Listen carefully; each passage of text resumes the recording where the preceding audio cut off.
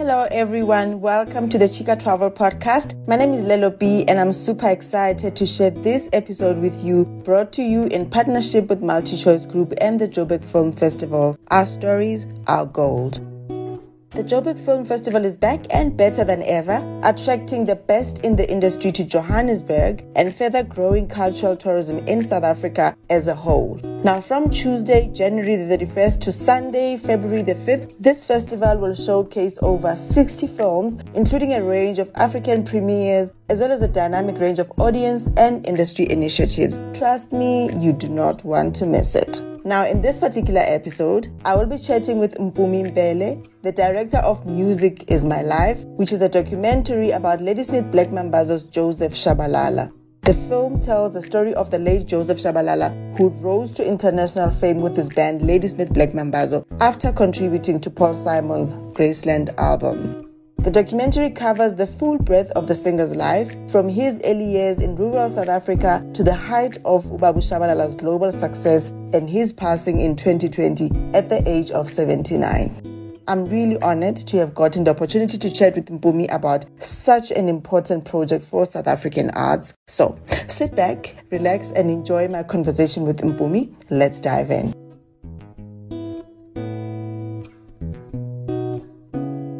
Hello, Mpumi, and welcome to the Chica Travel Podcast. Hey, Lilo. Thank you for having me. This week, I'm so lucky I'm getting to interview, documentary and film directors, so I'm feeling like a bit of a VIP. So, so just before we get started on this Music Is My Life documentary that I'm going to chat to you about, I just wanted to check, what is your relationship with travel? Do you even care about travel at all? Yo, it's my ultimate. I love traveling. I mean, I was introduced to traveling very early on in my life. My parents were in exile, so I guess I was forced to travel, not by choice. Mm-hmm. And automatically that opened another world to me. You know, my family are from Port St. John's. My mom is from Port St. John's. My dad is from Etofimbabwe. So during school holidays, and I'm from Soweto. I was born in Soweto. So, as a Sowetan kid, there was always that typical of like, amagoduga, and my dad and my mom were so proud of being that. Early stages, I didn't like that because like December comes, I'm like, oh gosh, now I'm going to have to be traveling. But it just opened this other world. And my dad actually used to make sure that we travel at night. When as we reach Port St. John's, it would be like 4 a.m., it would be like 3 a.m. And obviously for him, it was running away from the police, which I didn't know at the time. But when we hit Port St. John's or Coffee Bay, it would be like dawn, it would be like early, it would be like 4, I know the feeling of it, I like the feeling. It's so, like, I can't even explain it to someone. Tandiso has got a song called Transkei Moon. When I listen to that song, I feel like, I even said to her, like, you get it. She was like, dude, I can't explain it to someone else. It's that this feeling of seeing that Transkei beach early before no one is there, and the feeling of it, it's something you cherish. So yeah, I love traveling. I've traveled to different places. Zanzibar being one of my favorite. Stone Town is beautiful. Each and every place, I feel like it's got a story on its own. That's amazing. I actually, you're embarrassed to admit that I actually haven't been to Coffee Bay. I know. I'll correct it. 2023, New Year. There's a whole 11 more months to go. So I've got time, right? You got to travel the Eastern Cape. Yeah. I might sound biased. It's one of the most beautiful. The beaches for me, and I've been to different places, like Spain and all those places. But Eastern Cape for me, Coffee Bay is just like, it's such a spiritual place. The beach, it's unbelievable. It's definitely on my list, and I will definitely be checking it out. So let's get to talking about your documentary then. How and why did you randomly just decide to make a documentary about Joseph Shabalala's life journey? There's layers to it. to be honest with you. I come from advertising and then I moved into directing TV commercials. So during that process of doing commercials, when I used to research for my staff, and even when I was still at agency level, there was just not really positive images of Black men. There was just no reflection of the men that I know, the fathers that took care of me, when I was growing up, from Soweto to Ezilalini to advertising, there's always been these positive Black men that I've always seen around me, my mentors, When I started in advertising again, I was under the wing of same thing, mentors, Abu Brahe Pinchingela, Dimabez, and so many of these guys that were like these positive men, I've always worked along the lines of working with men and brothers, there's something there that I've just always cherished. So when I started moving away from directing commercials, A, it was getting saturated, and B, I was just getting frustrated with it. I just felt like I was not growing anymore, and I was looking into building long form. I went to Joburg Theatre with my son, who's 13, to go and watch Ladysmith Black Mambazo, and he had never heard of them. He was so annoyed going to watch this band that he has no idea who they are. And after that, he was so amazed. I mean, his eyes were wide open, and as we're coming out, he said, "Dad, you gotta tell the story. You gotta make a documentary. You gotta make a film about them. You gotta make a commercial." I took it light, but at some point, I had interactions with Ubab Shabalala, and I've always felt like this story needs to be told. So from then onwards, I was like, okay, cool. And when I really stopped directing commercials, then I was like, okay, cool, I gotta tell the story. So I had a list of 5 Black men that I wanted to tell their stories, who are these individuals that are successful, but like have gone through these different triumphs as men, but like still held this power of being Black men. And so it happened that myself and Caroline met at that time, and she was also interested in partnering and telling the story. And I started the journey of wanting to tell that story. Wow. What a beautiful, beautiful story. Actually, as you're talking, I realized that I may have met you, but I'll ask you at the end. Okay, so it's you. Yes, it's me. Good to connect. Yep. What do you believe contributed to the success of Joseph Shabalala, Ladysmith Black Mambazo on that international level? I think it's what their generation stuck to. They stuck to who they are. Ubab Shabalala bewindo Domzulu, unapologetically so. His roots grounded him. And it's the same as Umamire Makeba. Ubuxhosa bakhe grounded her. Even although wherever she was, that just like grounded her. That's what I think that made them different. And it'll sound very cliche, but I firmly believe there's few people that land on this earth with the purpose. And I genuinely believe he was one of those people that his purpose was to do music and take this traditional music to the world. I mean, I don't know if I should dive into it now or it's something we can chat later about. But for a man of his era and where he was born to think like he thought, it's just unheard of. I mean, he recorded every move of his. He's got almost 7,000 audio tapes of himself. He's got over 10,000 digital tapes where he was just constantly recording himself. And he literally had this vision. So his life felt like it was prophesied, right? Because his traditional name is Ubhekizizwe, which means the one that will go and see the world. And even when in his later years, when I met him, we were talking, even when he was sick, the only thing that he could do is to sing. He sang even when he was asleep. When I started I communicated with Thandiswa because she worked with him at some point, and we're having coffee and we're having a chat. And she said, it's so funny that when they were touring with Graceland, Ubab Shabalala would be asleep, but when you look at his lips, you will see that he's singing. Wow. So, yeah, he was just like that amazing kind of a person. I don't even remember your question now. No, you answered my question because you were talking about, what contributed to their success on an international level. So, and I think also hard work. Let me not dispute that.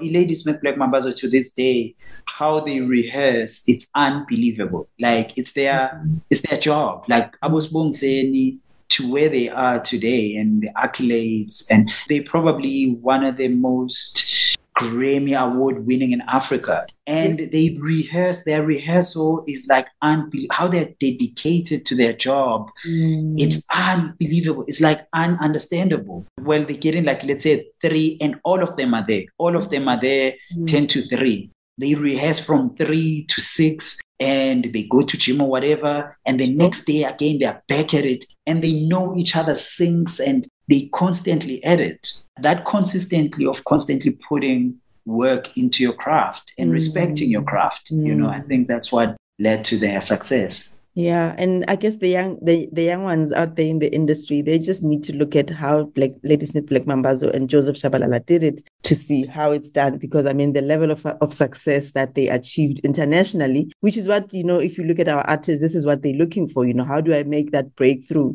And exactly. Guys just happened to make it happen for themselves, even with their background. So it's truly an incredible story. And thank you for telling it. I think it's such an important story for us. And we don't do a good job of documenting our stories, actually, as South Africans. There's so much out there that we haven't documented. So hopefully you're on that path to uncover more.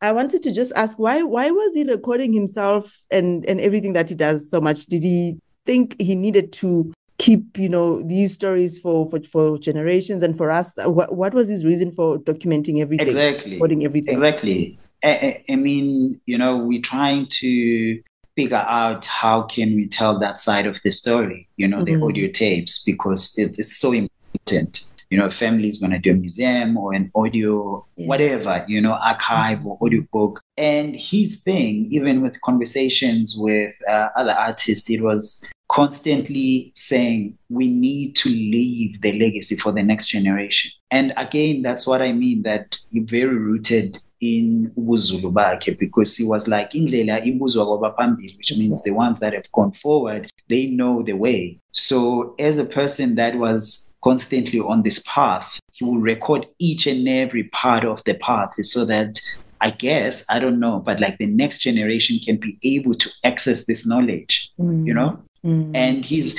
dream was to open a traditional school, like literally that was his dream, so that like the Zulu tradition is understood, it's known. I mean, even just doing this documentary, I learned a lot. I didn't even know that, the beats that people wear, they have meaning. White means a woman loves you. Red means something, and it's all recorded in these tapes that obviously we couldn't be able to put into the film. So I think it was to pass the knowledge to the next generation, because he was very obsessed about that. And I think that's why he constantly recorded himself. Wow, amazing. So how did you, approach, just capturing the different perspectives and the voices of people who are all from different cultures and backgrounds that have been touched by Ubaba Joseph? The story evolved as soon as I discovered the tapes. So the treatment I wrote 5 years ago to the execution of the film, it's a completely different thing, completely.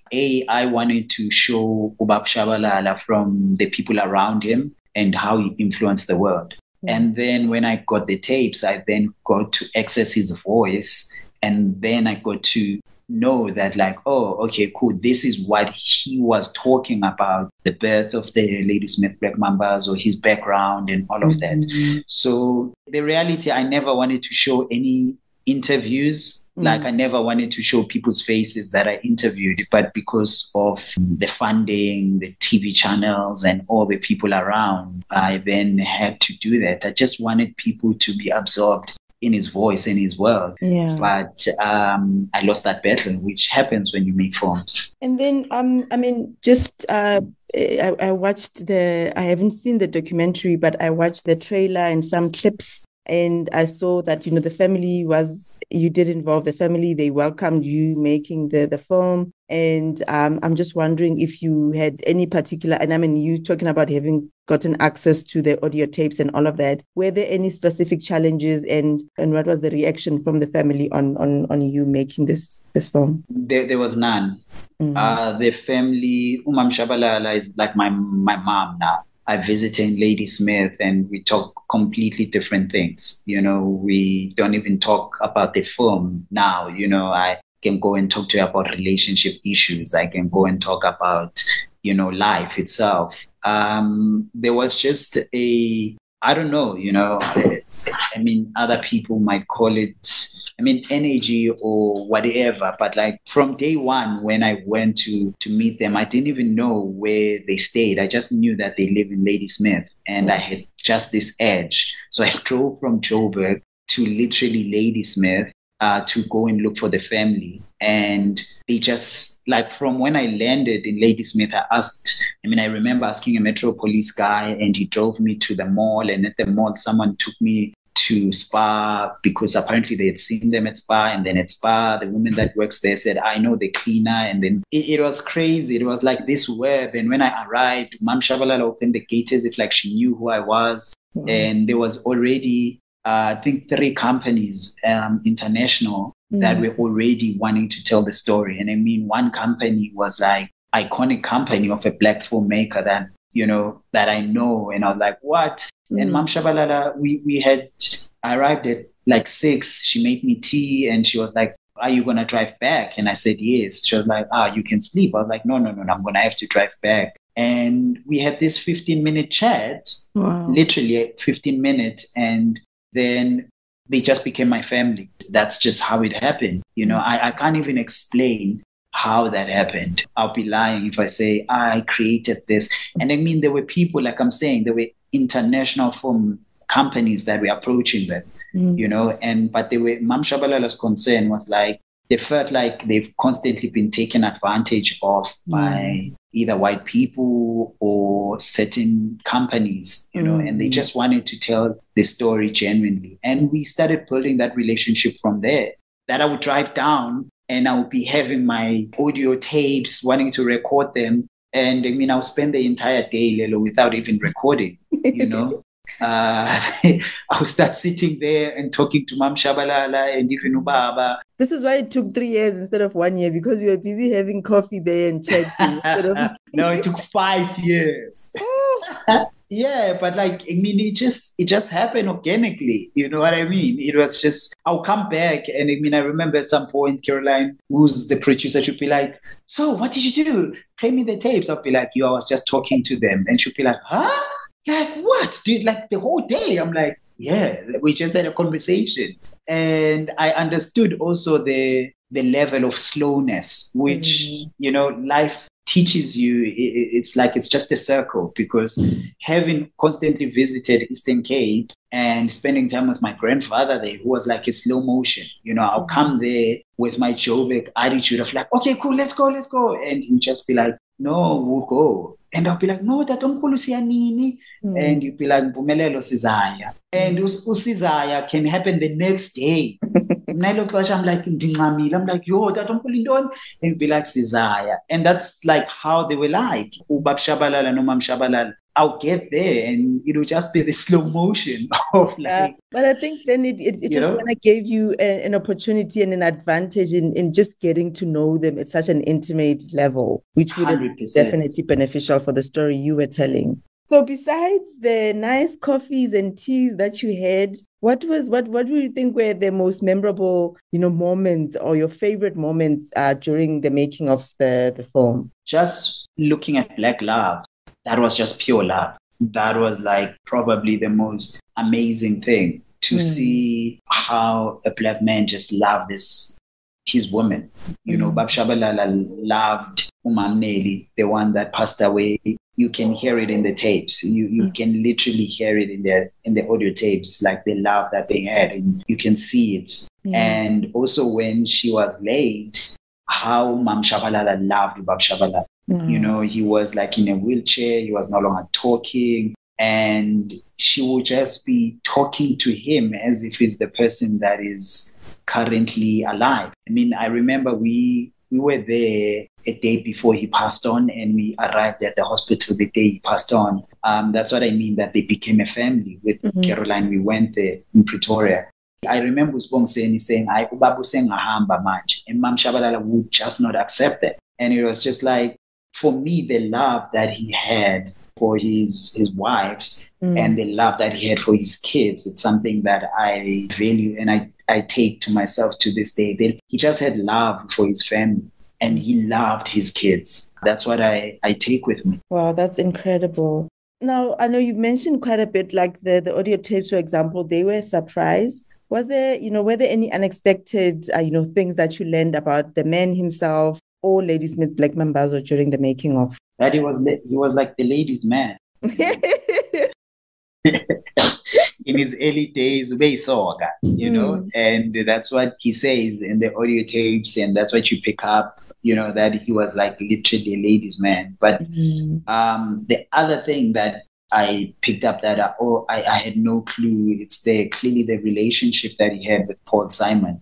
When I was making this film, I came from that radical mind of like showing Paul Simon for, I believed who he was, like this man, this white man that came and took this African culture and this music and made billions out of it without acknowledging Bab Shabalala. And when I started making the film and interviewing Abo Sibongiseni, hearing the tapes, I just realized that their relationship was genuine. So I had to take my own personal point of views about him to the side. That is amazing. Actually, do you reflect that in the documentary? Okay, no, wait, we will have to go and see it, right? Yes, please.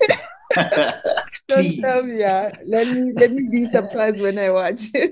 Okay, so just in your opinion, what role do you think documentaries play in promoting and preserving African culture abroad?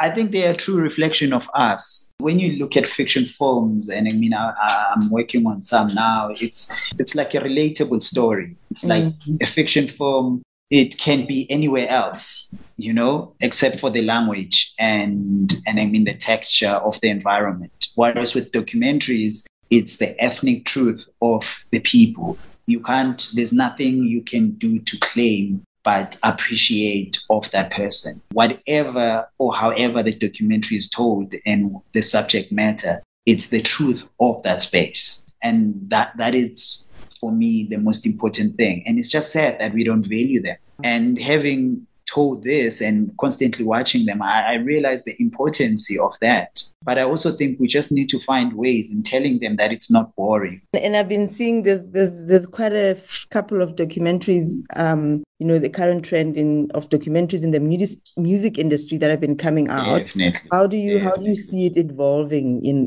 the next coming years or in the future? I think it's beautiful. I think it's like literally that's the way to go. And also I think our audience are starting to, with these multimedia networks that are coming on board, our audience are starting to want to absorb more information. I think also the digital space is birthing different ways of wanting to consume content. And people now do want to hear, people do want to sit down and hear. It's the same as a podcast. People want to listen, spend an hour listening to a person talk. But now we want to listen to podcasts that have nothing to do with playing music, but to engage and hear what people are saying. And I think that's where it's moving now, with documentaries. It's like people are really genuinely interested to hear about the person. That's awesome. Okay, so the film festival is starting now on the 31st. And hopefully we get to see your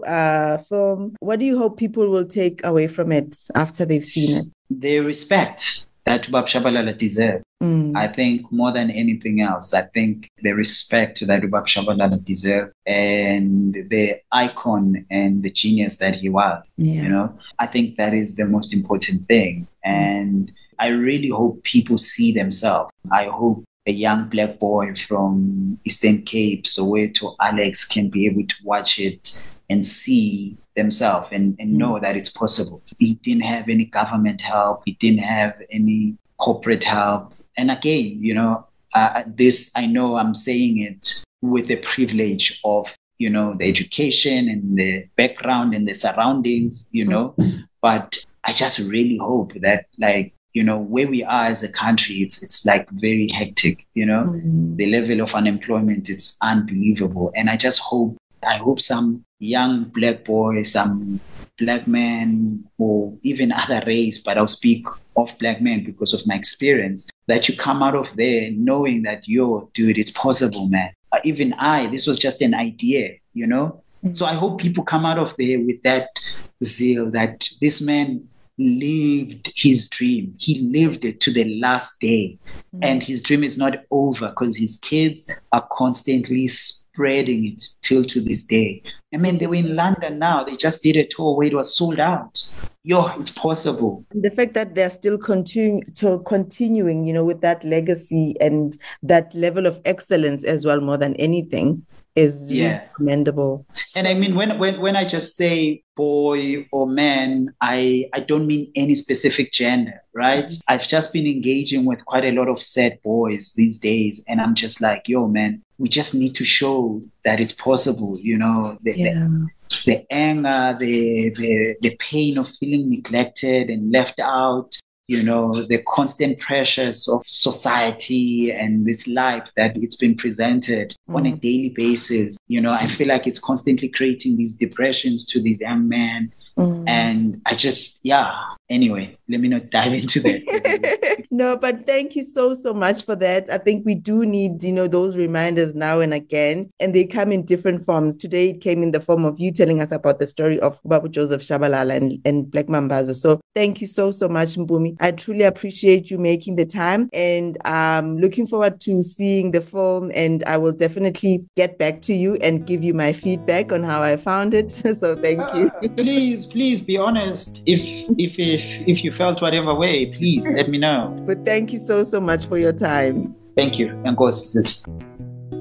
This episode of Chika Travel Podcast was proudly brought to you in partnership with the Joburg Film Festival. Our stories are gold.